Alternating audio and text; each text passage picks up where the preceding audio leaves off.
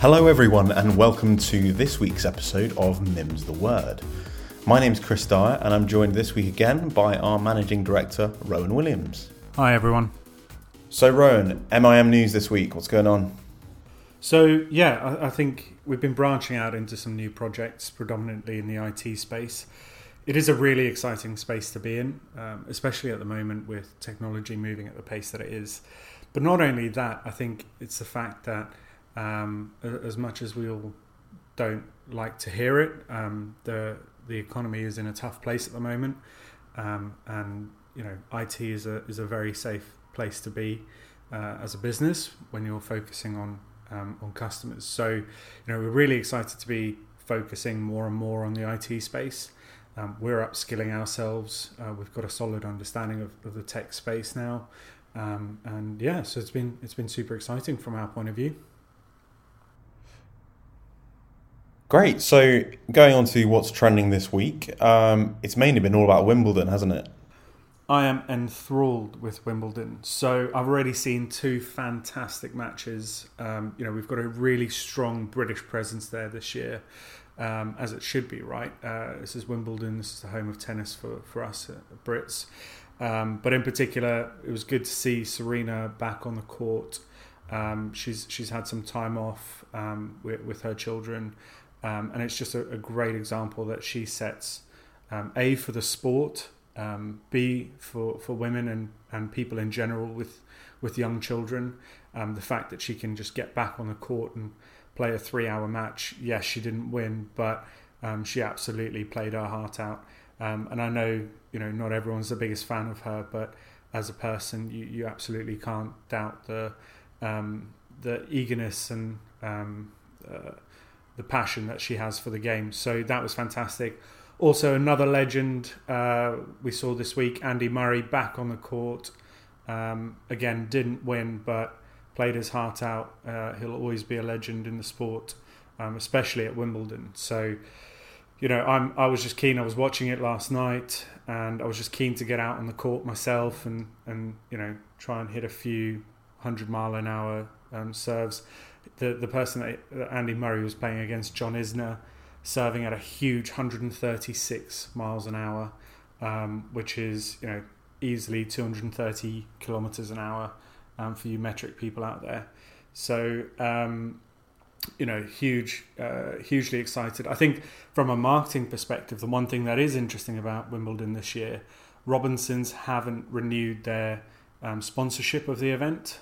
They've sponsored it pretty much since the beginning, and this year is the first year that they've not sponsored it. So really a good piece of marketing analysis there.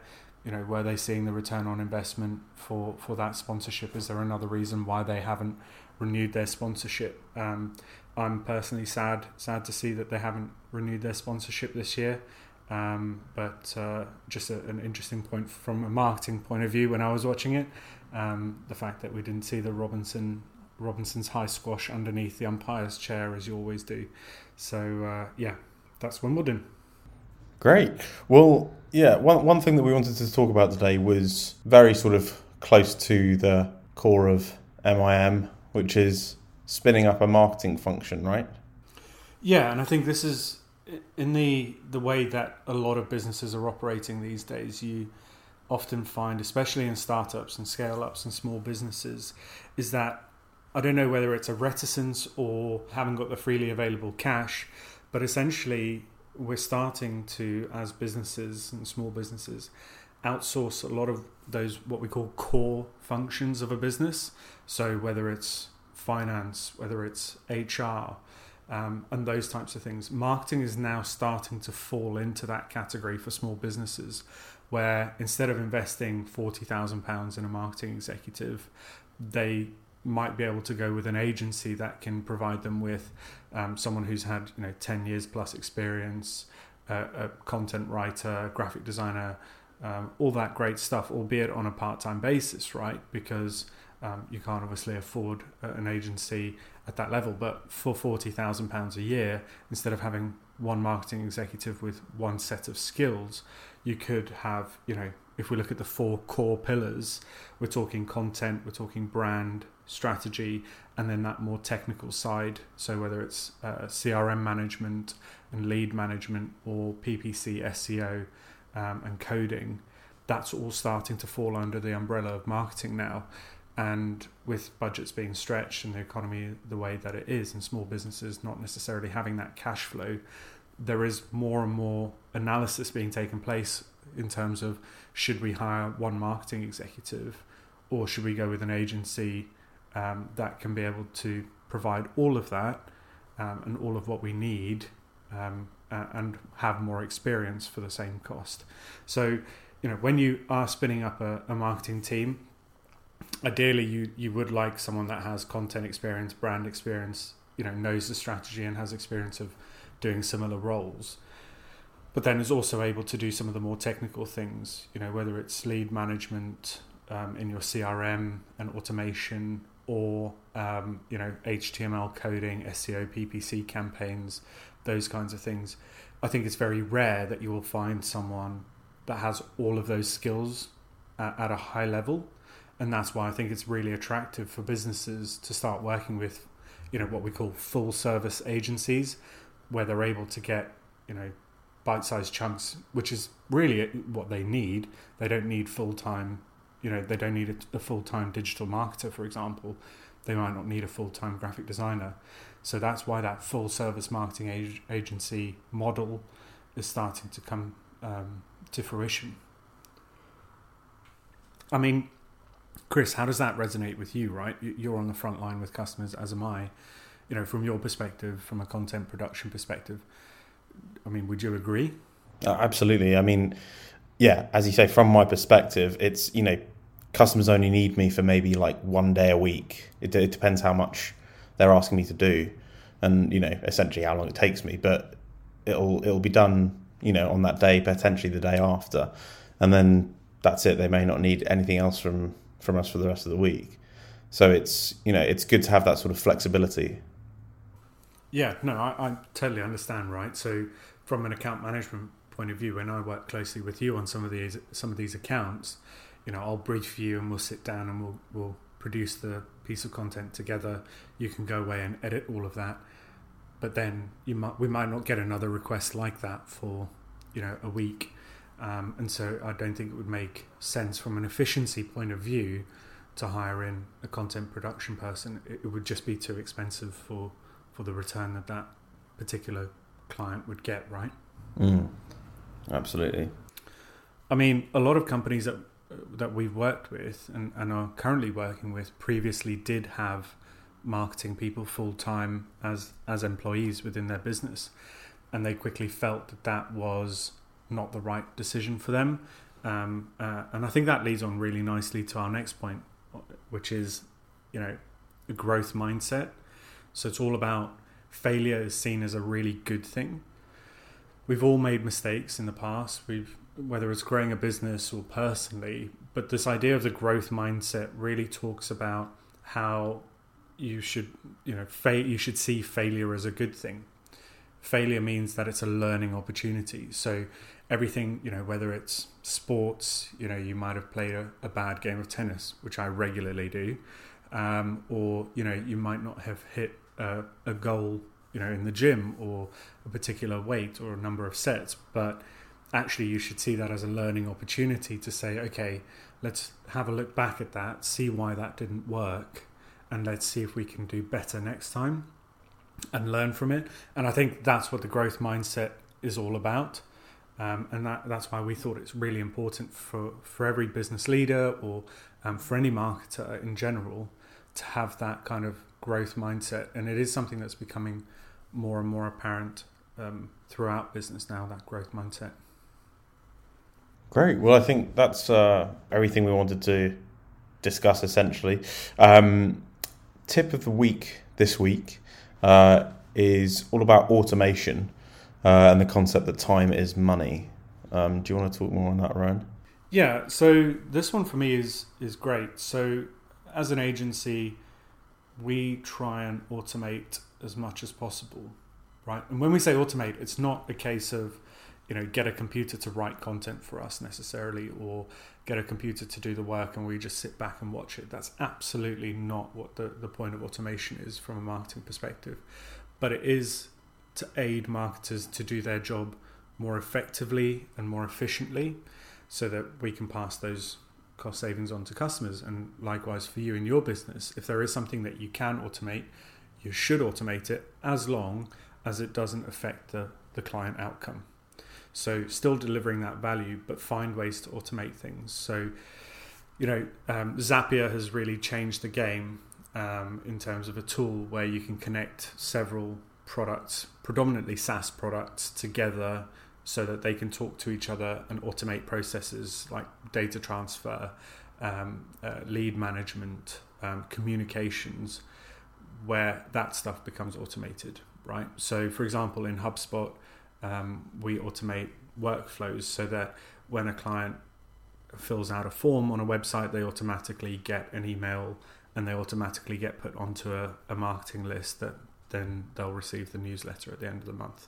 So it's those kinds of things where, you would have to take data and then manually put it into a database, and then, it becomes very time consuming. And also it's, not necessarily lawful from a GDPR perspective.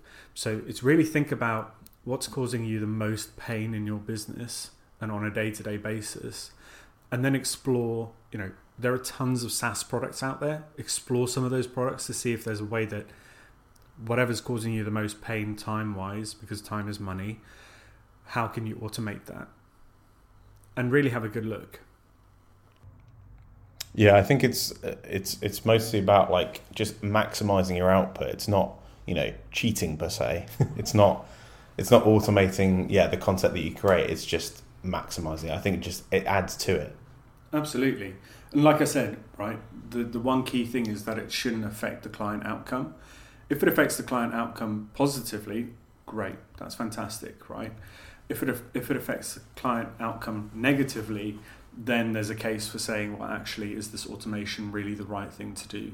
It depends on how you market your business and how you position your business. If you're, a high-end product where customers expect everything to be 100% correct all of the time, and they're paying a premium for that, then obviously you've got to make sure that client outcome is 100% correct every single time.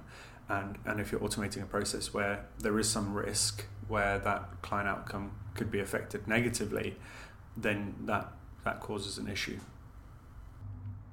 Great. So I think that can bring us on finally to our tool of the week. This week we've chosen Canva, which we use pretty frequently. I mean, I know I do.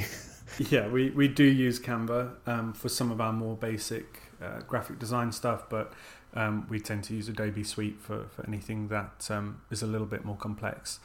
And I think Canva's one of those products. Again, it's a SaaS product. It's a very cheap monthly cost. I think it's about $10.99 a month. We don't get paid to promote them, just by the way. So, Canva is a great product, and it's really changed the game, both positively and negatively. So the positives of Canva is that it's putting design in the hands of people that are not designers, right? So if you wanted to create a social post, and we've done this with customers where we have training sessions with them to show them how Canva works, to show them and set up their brand kits so that they can create their own social posts on a regular basis. And that's fantastic, right? It's giving power back to the people, right? At a very, very low cost.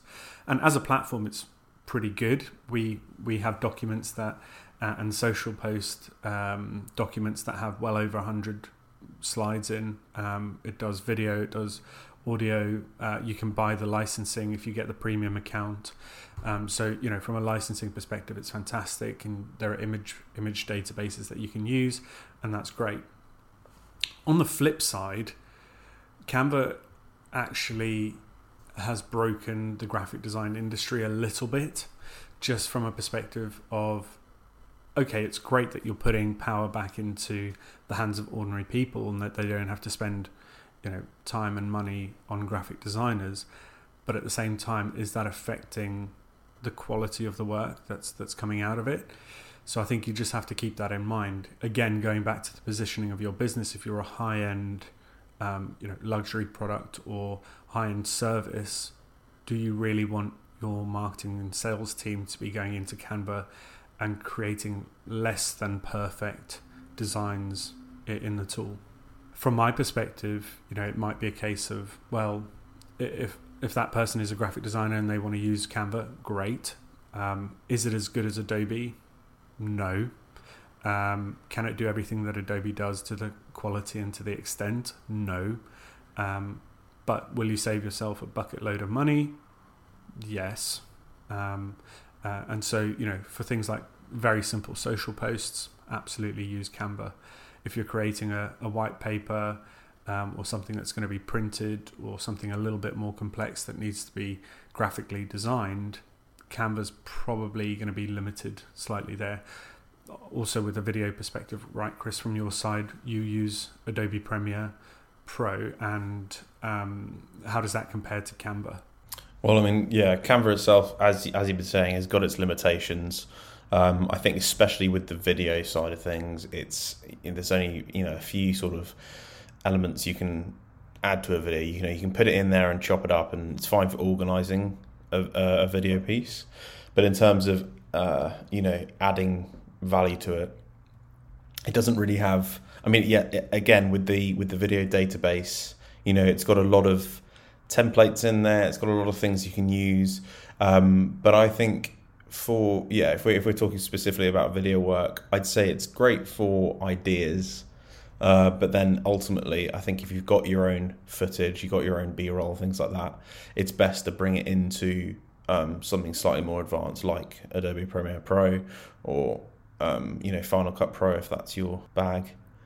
Yeah, it's good for mocking up ideas, but it doesn't give you the complete creative freedom, because you are limited to what the software is capable of, and it's one of those things where you get what you pay for. Absolutely. But we do recommend it, right? 100%, yes. But just not for complex graphics and complex video and audio editing. Yeah. I'm certainly not trying to slate it, because I use it every day and it is good for what I use it for. Fantastic. Great, so I think that pretty much wraps us up for this week's episode of Mim's the Word.